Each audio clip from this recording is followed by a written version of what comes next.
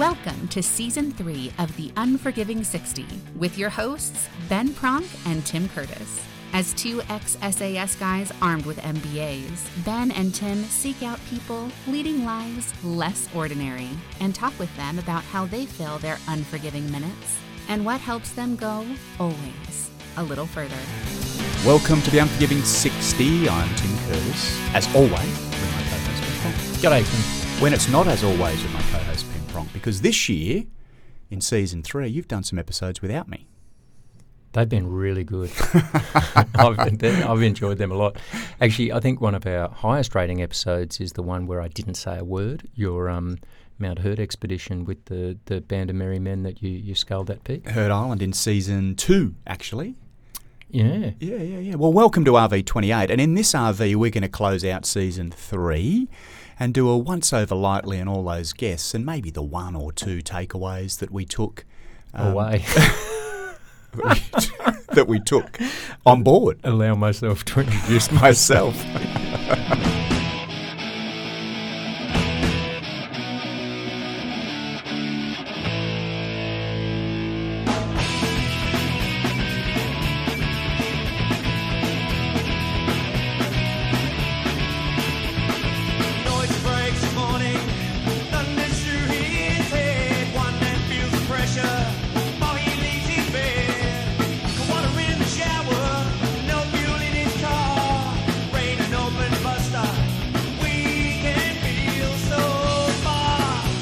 Well, Season 3 started, as did Season 2 with Mick Nevin, albeit in Season 3, Mick Nevin wasn't repelling the attack of the zombie apocalypse. He was Melonhead. I've enjoyed both those chats with Mick. Unsurprisingly, or maybe surprisingly, he's a genuinely funny human. Clearly his job as a comedian, that's probably a good characteristic to have. But yeah, it's always been pretty uplifting. I think he's a deep thinker as well, and I enjoyed talking with him on that Melonhead side of things in terms of, it's I guess maybe a somewhat kind of sad genesis to that sort of nickname, a bit of sort of schoolyard banter and sort of bullying, really. Bullying, yeah, that's right. And, he dominates the stage. We've seen him live a few times. He's funny as funny can be. But interestingly, he's very introverted, We talk a little bit about that in the episode. I enjoyed the fact that he can throttle from one to the other. Do you reckon you can change as you go through life? I'm finding myself getting more and more exhausted by people, that introvert characteristic where, you do need to recharge at the end of it, which I know Mick talks about. Yeah, I don't know. Well, we've both been personality tested, and I'm fitty, introvert, extrovert. I nearly sit right in the middle. I love my time with people, but also like my solitude. Whereas you don't. I think the truer definition, the more recent definition of introvert is you don't need the engagement with people as much as a true extrovert would. Yeah. You're not drawing your energy from that. No, it's interesting. Or actually, more accurately, I think the research is saying you draw it quicker. Huh. But yeah, no, it's certainly a good chat with Mick on that, and a wonderful, I think, if it even needed to be said, but a really good example that introversion doesn't mean you can't do the big life of the party, centre stage, leadership, motivational sort of stuff. It just means, it provides you more with an awareness of how you're going to respond to that and where you might need to look for energy. Into leadership and political leadership, we then had Jackie Lambie, who I loved her passion. I mean, regardless Introvert? Well, he's not going to certainly shy away from giving her opinion, which I love. I think in modern day politics, regardless of where you sit in your support across the political spectrum, she is one who is absolutely passionate about her causes, the things that she's selected to represent constituents about and over. I love it. I mean, you just don't see that amount of passion too often in state and or federal politicians. Yeah, no, I think it's pretty impressive. I've enjoyed all three of our chats, the two Andrews, Hasty and Lee, both very impressive humans, and the chat with Jackie, talking about, I guess, a lot of apolitical things, just being a human in that sort of job and standing for something. And I thought she was very candid in terms of how she's learnt from mistakes and how she tries to sort of keep learning as she does different things. So, yeah, good chat. And in our work on resilience, we talk a lot about purpose. In fact, the survey results are indicating that in our professional layer that purpose has a significantly important role to play in our professional resilience. Do you think purpose for her, known or unknown, whether she recognises it or not, is playing a key role? Yeah, absolutely. She is definitely driven by something, that's for sure.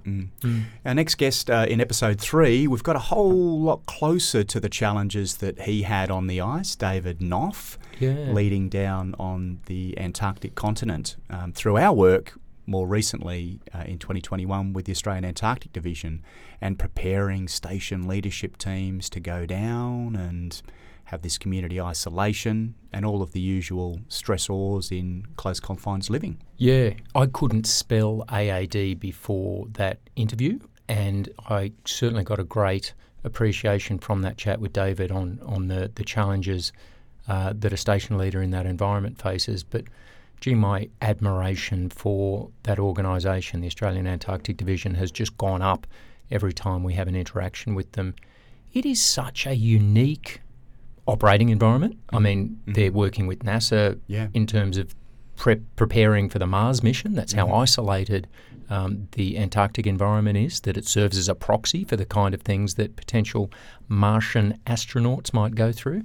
But also, I reckon it's unique in terms of drawing people from very disparate backgrounds and trades. You know, any given station might have, you know, a group of plumbers and electricians and meteorologists and, you know, PhD scientists and carpenters and cooks and pilots, you know, this amazing sort of diverse group of humans all drawn together, thrown into this really remote and austere environment.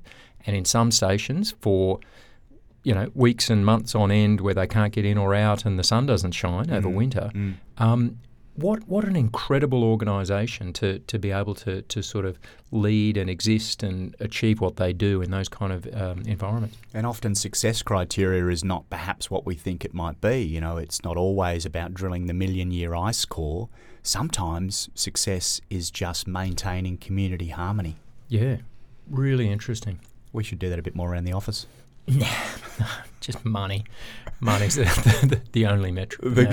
That's not true. It's not true. How will this make our life better? That's how we measure success in this organisation. The guy with the coolest title ever written on a business card, Nick Hudson, the Chief of Push-Ups, got into running the Push-Up Challenge, which some of us participated in last year. Because of his own struggles with mental health and the impact that had on his physical health.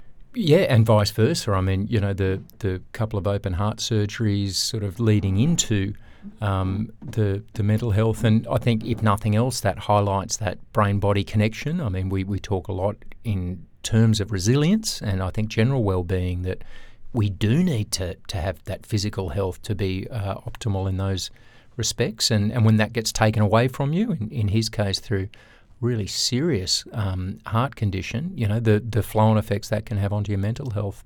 But like so many of the amazing guests we've had, Nick's ability to then take his own experiences, learn from them, but then turn them into a platform to help other people has been quite astounding, really. There was 3,318 push-ups or something last year. It was seemingly crazy, seemingly impossible, but sure enough, when you break it down into, you know, 100 to 200 to 240 a day, always eminently a little further. doable. Yeah.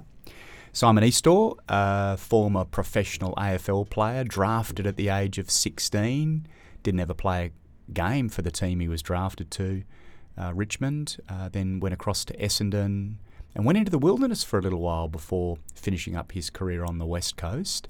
Assistant coach at the West Coast Eagles and now at the Fremantle Footy Club, where he's moved from his assistant coaching role into the head of community. He's really taken great inspiration from the work that Freo are doing in rural and remote communities that are inside their AFL catchment. Yeah, awesome conversation. I was late to that podcast, and I think I reflected at the time. You can tell that this is going to be a good guy when he's straight into you, and without even knowing me, the banter started with him sort of thanking me for rocking up to my own podcast.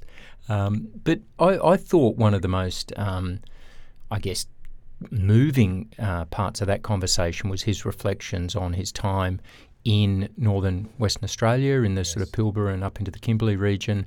And just I think he sort of used the term that these are third world conditions in the middle of Australia, and just his real passion to use the platform of football, which is so powerful in this state, to be able to make a difference.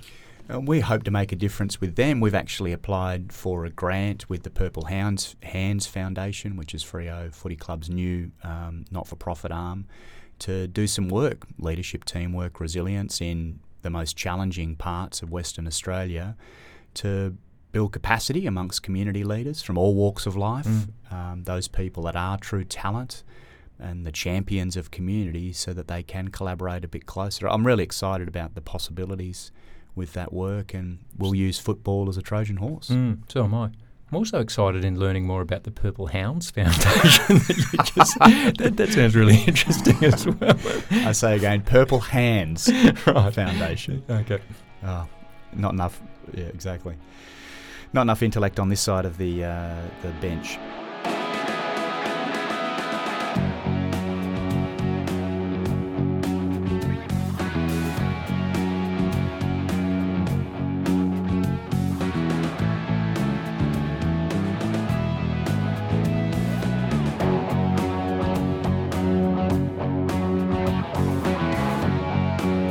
Lee Goddard, Rear Admiral Lee Goddard. The pride of the fleet. Oh, the pride of the fleet is him.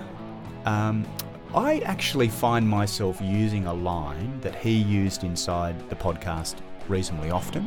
Oh, Tim, really, you're going to admit to knocking off someone's line and claiming it as your own? We wrote a 100,000 word book knocking off other people's stuff. Yeah, that's true. That's true.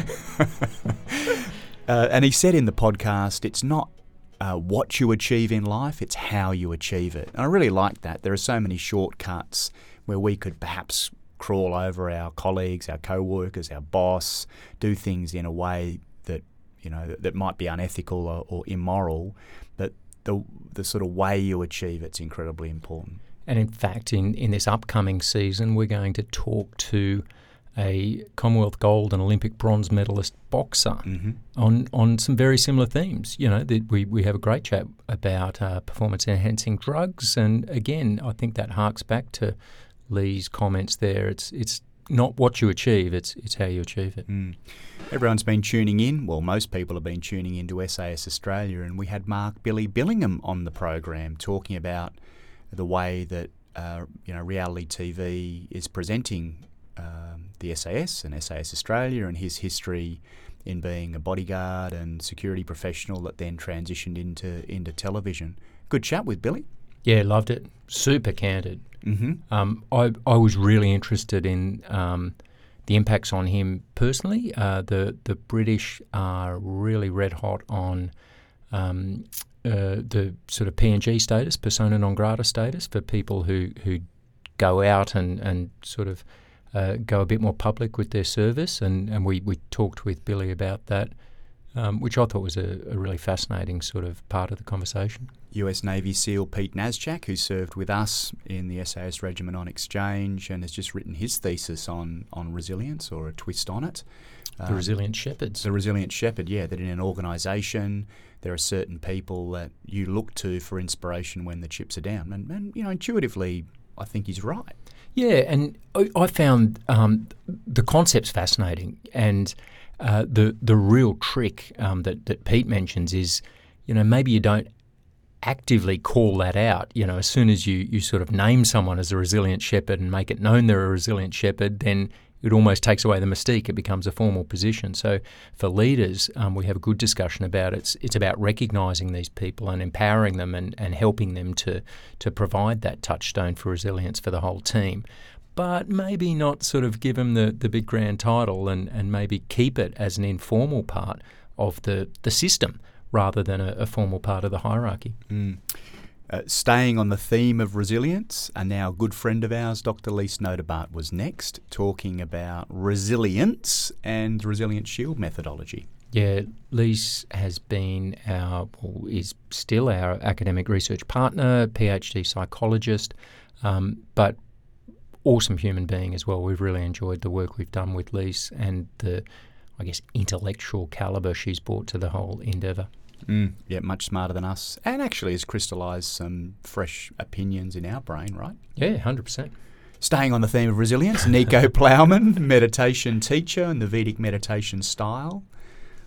Yeah, just get back a couple of rows in the cinema of your life. That's a wonderful way of I think capturing this whole idea of mindfulness. And I like it. He talks about, what is the term, householder? So, you can go deep into meditation and become sort of actually, monk-like in your existence. But this idea of us householders, people who are sort of living our lives, what can it mean? And I really like, on so many levels, that idea of just coming back from the screen a bit, seeing the bigger picture, noticing some of the beautiful things, but also just detaching yourself from the ego and the status and the hype and the importance that we sometimes attribute to what we're doing day to day. Staying on the theme of resilience. Are you picking up a theme? Have we mentioned we've got a book on resilience? We're plugging it hard, aren't we? Yeah, don't worry. The next episode, the episode after this one, not so much. But Dr. Richard Magtengard, psychiatrist, 10 years in the Australian Navy as an officer of the watch. Dr. Mudguts. Yes, that's a pretty average nickname, but we'll stay with that. I like it. But a pretty amazing human. Yes, absolutely. And the work he's doing, certainly in the veteran space, for those people with post-traumatic stress disorder, has been incredible. I witnessed his transcranial magnetic resonance machine, which enables someone to look at their brain and how it changes with magnetic impulse, which is awesome.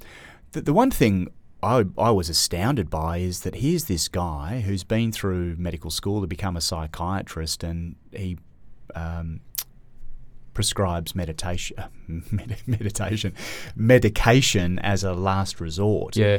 That there are far better ways for someone to undertake treatment, and all these alternate therapies he's realising are giving untold benefits.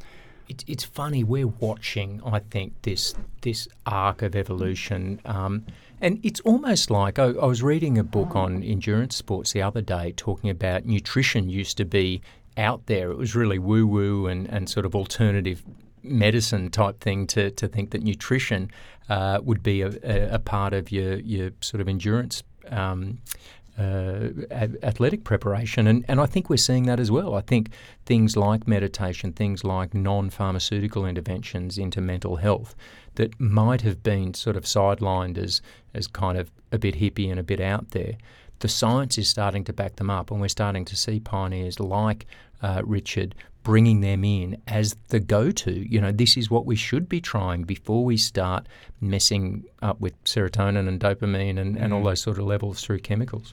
And on that, on that note, he painted this wonderful picture that, everyone talks about medication and its effect on the body. This is a bit like an aeroplane flight when the plane is in that cruise mode at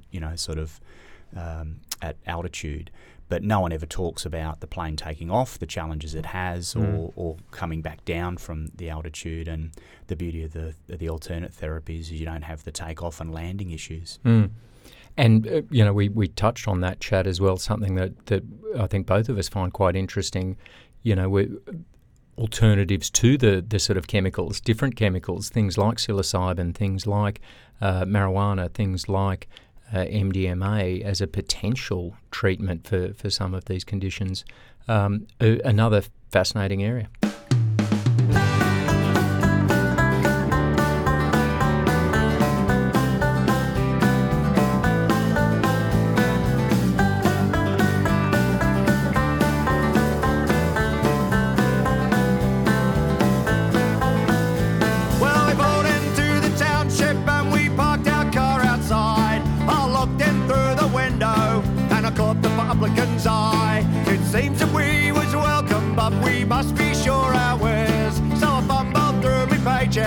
To ensure we can prove our share, and as we bridge the Majesty's Hotel.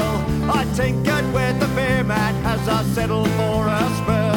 And we ordered a triple of pints all night and we danced like Fred Astaire, singing hold the line, hold the line.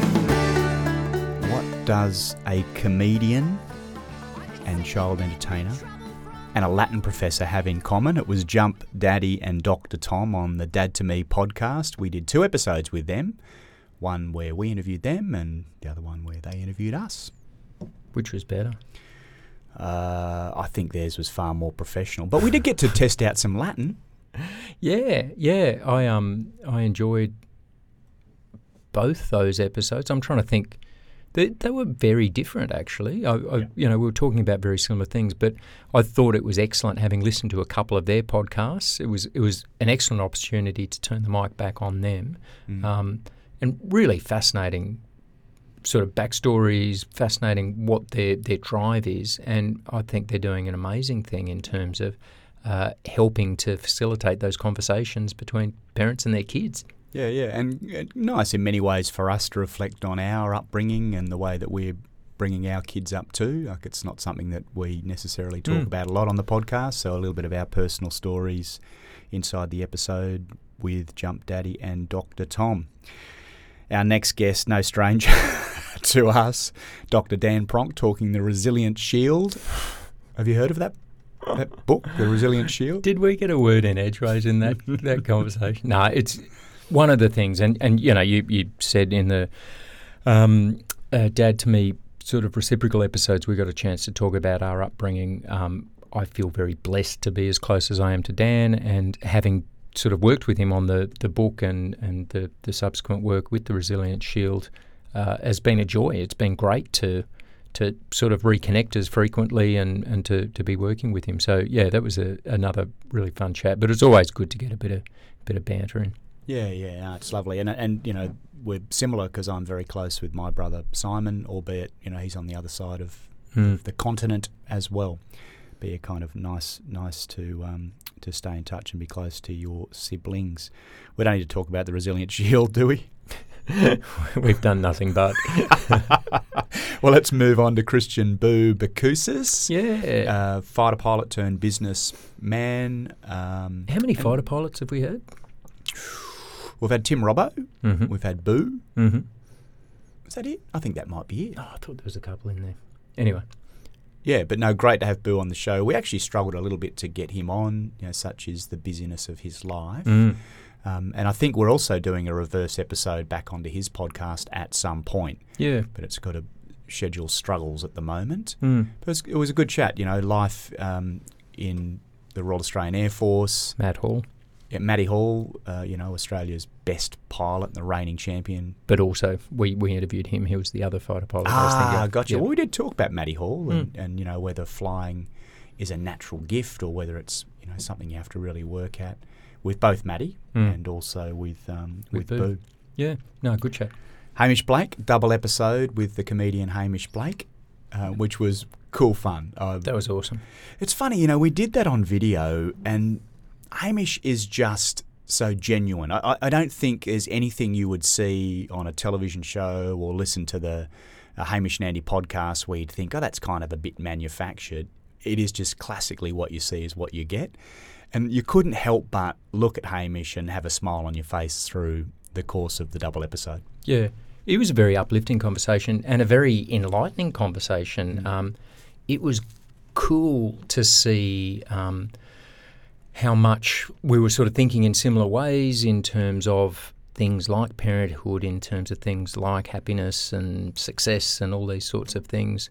Some really good reflections on that, and even just this idea of continued learning. I mean, Hamish reflecting on his challenge at that stage to pop a mono, to ride a wheelie on his BMX or on his bike. So, yeah, very cool. Meaningful challenges. Mission Critical Teams was next, and this is the one that I was not involved in.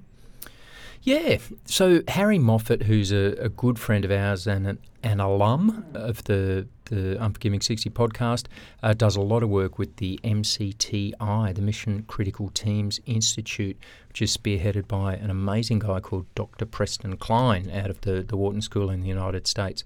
But they do a lot of thinking about what they call mission critical teams, so these high performance teams where the outcome's potentially life or death, the mission really is critical.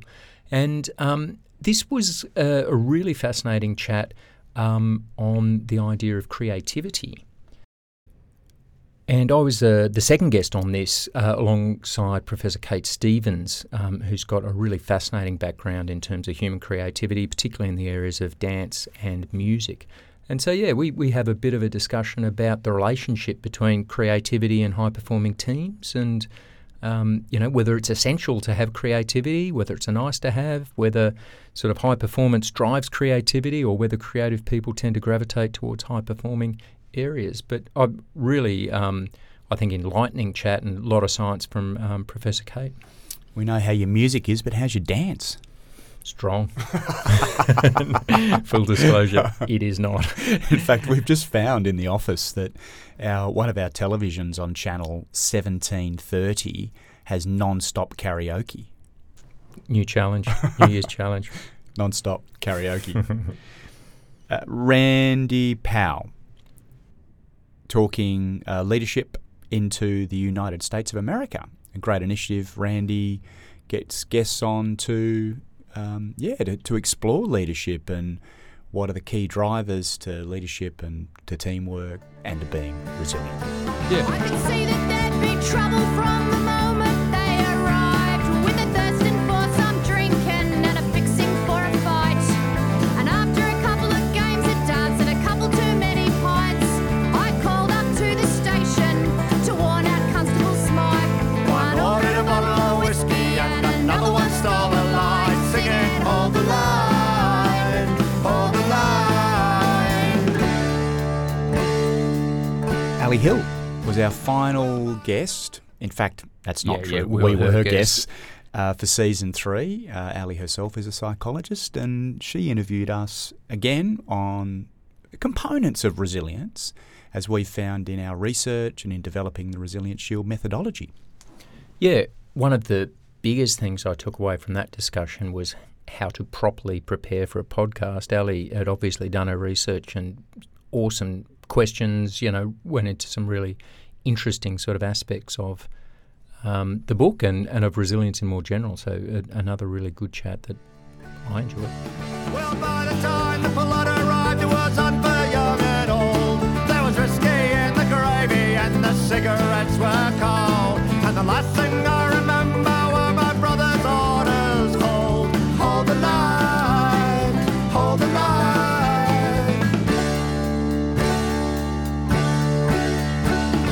Tim, in closing out the season, a bit of listener feedback, seeing as we haven't done an RV for a little while. Yeah, we love listener feedback. It doesn't matter whether you post it on our socials or send us an email at debrief@unforgiving60.com. Anything and everything is welcome, including if you think we suck. They were waiting there outside. I looked out through the window and I caught the constable's eye. I could see we was expected by the billies in their hands and the beating. Shannon Lemansky has reached out through our website. Now Shannon's about to do something pretty amazing for Swiss 8. Now, Swiss 8's a mental health charity that are aiming to use veteran lived experience to address this wider issue of mental health, both inside and outside of the community. And if you haven't already, I encourage you to check out their website and their tools. They've got some pretty advanced platforms that are actually really usable and super intuitive in terms of providing an ability, a tool, a really active and practical tool to help look at where you're at in terms of mental health and to help sort of get better in that area.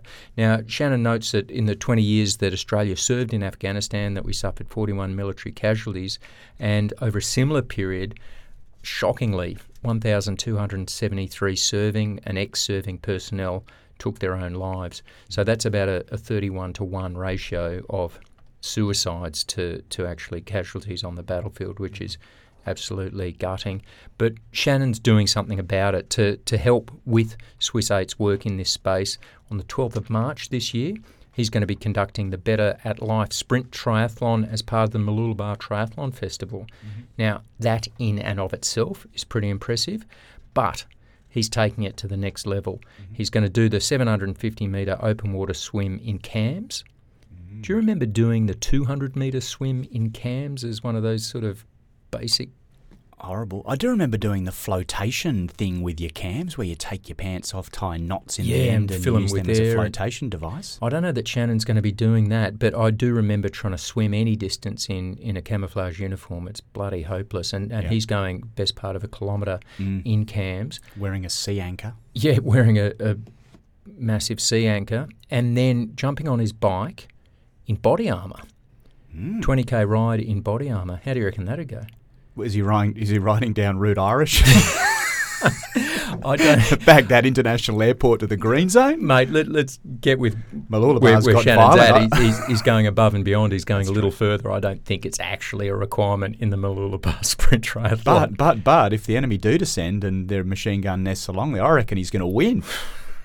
Everyone else will get mown down. Yeah, if it's some kind of Running Man style. Yeah, that's right. Well, actually, Squid Game style event, Yes. then Shannon's in with your chance with his body armour. Body armour on a bike? Yeah, that's hardcore. Yeah, I've been wearing body armour on my bike, just underneath my top. You've got a few days on the man.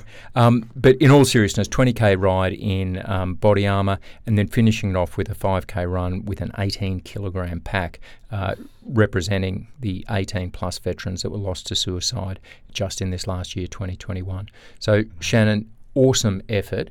We're going to link in our show notes to how people can support. Shannon's got a GoFundMe page, and there's more information at Swiss 8. And we'll be supporting from an Unforgiving 60 point of view, but we certainly encourage everyone out there listening to look into that as well. A fantastic effort and a pretty impressive feat. Unbelievable cause too. Some more listener feedback, this time from Andrew, who took the time to write in and say, as a relatively new listener to the podcast, he's been relentlessly delving into the back catalogue, which is awesome. Really cool to hear that, and I quote from Andrew, that he's got us in his ears riding his bike, mowing the lawn and in the car. But Andrew's got a pretty interesting story himself. He played professional basketball for about a decade, and he reflects in his email to us on the sort of parallels between basketball and, professional sport, basketball in his case, and military service in terms of that purpose and the camaraderie. But he also, in particular, wants to give a shout out to the episode with Coco McQuilty Quirk, Coco. Andrew just reflects on just how inspiring he found it, and certainly we did as well. Yeah, exactly. Not Andrew Gaze, is it? Could be Andrew Gaze. It's not Andrew Gaze. Oh, that's still fine, by the way. But it is one of the interesting things about the episodes is that everyone seems to take something from an episode. I mean, we get feedback that, I didn't mind that episode, but I love this one, and the reverse is also true when you speak to a different listener. We've also had some feedback that the early episodes of Season 1 are no longer available. We recognise this. It's a problem with the way that the podcast hosts distribute the episodes. If you've got too many, they chop off the early ones. I think that's just on iTunes. If you jump onto Podbean, you can get the full back catalogue. Go to Podbean. Should go to Podbean. What about Spotify? Does it chop you off on Spotify as well? I don't know. Have we been blacklisted like Joe Rogan? No, we haven't, because we're good boys on this and podcast. Also, no one listens. But actually, we're also on the Amazon streaming podcast apps, and I think you pretty much find us anywhere. We're on the interweb. Yes. Thank you. In the interwebs. More listener feedback, this time from Rachel. Just wanted to say thank you for the work you do, not only with the Resilience Shield, but also the podcast. I'm an emergency service worker in WA and had no idea about some of the emergency service specific resources that you guys have discussed. Your work is valuable, and I'm sure I'm one of the many that are appreciative. Well, Rachel, we're super appreciative of you writing in and also of the work you do. The more we come into contact with first responders, and we had a bit to do with them in our time in uniform, but the sort of trauma that a lot of first responders are exposed to on a daily basis is quite staggering. And I certainly take my hat off to you, and I thank you for the work you're doing to keep us safe. And in the last year with police, fire and ambulance in small groups and big groups, we recognise that, to your point, Rachel, those resources are really important. Often, let's take one little demographic, the police officer does not want to not go and do their job, and so they mask their feelings, their physical state, their mental state in order to continue to function. And, whilst we won't comment necessarily on that, the toolkit, the things that are immediately available to you to assist you in just maintaining good, healthy function, if we can make a little contribution to that toolkit, incredible. No, it's wicked.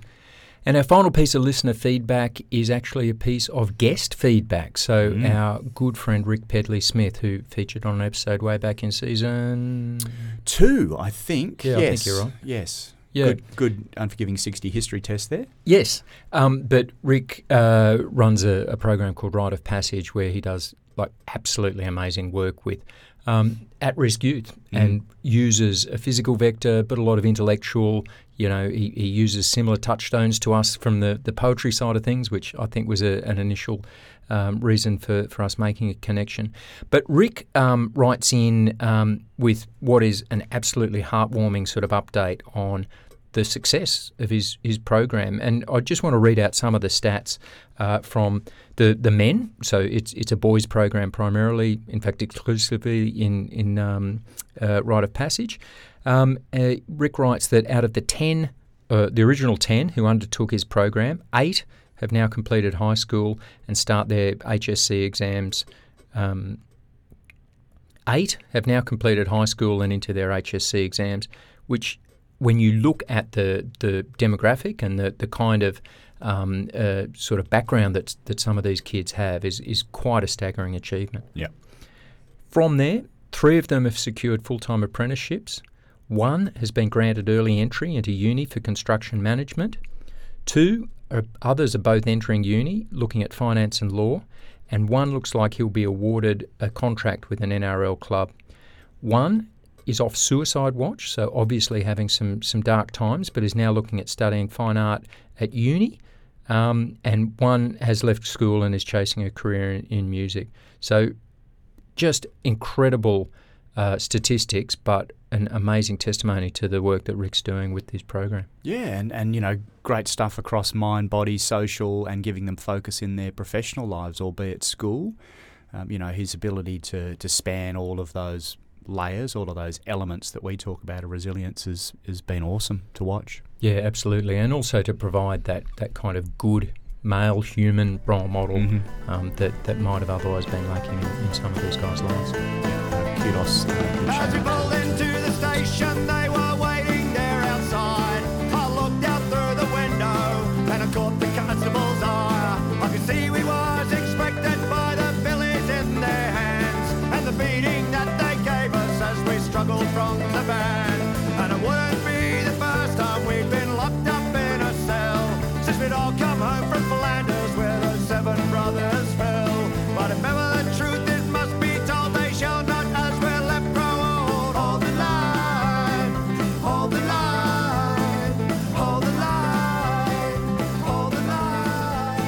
Season 3 closing out. I mean, we have definitely done less episodes this season, albeit there's probably mitigating reasons for that with book and other things. And in fact, when we reflect on 2021, we're probably reflecting on a year where our tempo was more, bigger, greater than it ever has been. And 12 months before that, we thought, oh God, it could get no worse. Yeah.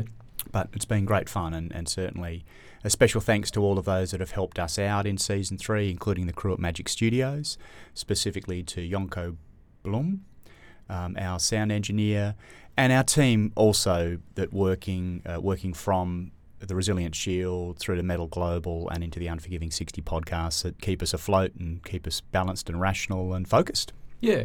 And give us, I guess, the headroom, support and space for this project, which, it's a not insignificant, amount of time, but it's been rewarding, Tim. I think, we've got so much from the people we've spoken to, from the feedback we've got. So thank you very much to all our listeners who have taken the time to write into debrief@unforgiving60.com and to sort of share their reflections, areas that they found enjoyable or useful, areas that we need to tighten up on, like audio levels and a few other things. But really having that interaction and that tiny little, I guess, community around the podcast has been awesome. Yeah, it's been fantastic. And, we are on the socials as well at Unforgiving60, Unforgiving60. You'll find us on Facebook, on Instagram, on LinkedIn, and we push some content out on those platforms as well. Also, check out the Resilient Shield on social media while you are there and give us a follow. You've already had a little spoiler alert here. Is there going to be a season 4 of the Unforgiving 60 podcast? Yep, there is. And in fact, we've already recorded a few episodes for that. They're just in post-production, which is a fancy way of saying us trying to sort of cobble them together and unmuddle things. Yeah, edit out all the bits where I sound like an idiot. Actually, we don't do that really, do we? I don't recall doing too many vanity edits. No, zero. Yeah. Zero. But it's interesting once you have recorded a few podcasts, you can tell the podcasts that do. I don't know why you would bother, why you would worry so much about your R's, your ums and your buts. Yeah. We probably don't have that level of patience. Probably not. But yeah, some really good episodes coming up. We're looking forward to an exciting season 4 and kicking off very shortly. So thanks very much for listening to Season 3 of the Unforgiving 60 podcast. We look forward to seeing you in Season 4. See you then. Turn on my TV, said I don't believe it, man. Flick through the paper, I don't understand. Death and destruction is daily coming police. I can't believe it, man. What is this fucking mess? I don't believe it.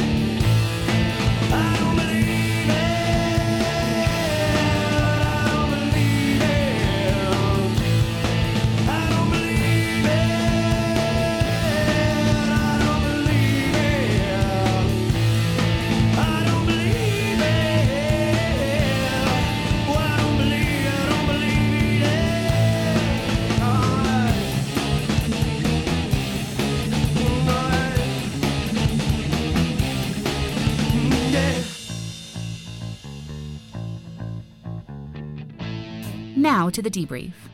We try to go always a little further in this podcast and greatly appreciate your input. Please let us know your feedback, the good, the bad, or the ugly. Also, if you know someone who is living a life less ordinary, we'd love to hear about them. You can get in touch at debrief@unforgiving60.com. That's debrief@unforgiving60.com. If you have enjoyed this podcast, please tell your friends and write a review for us on Apple Podcasts. Until next episode, keep filling your unforgiving minutes with 60 seconds worth of distance run. See you next time on the Unforgiving 60.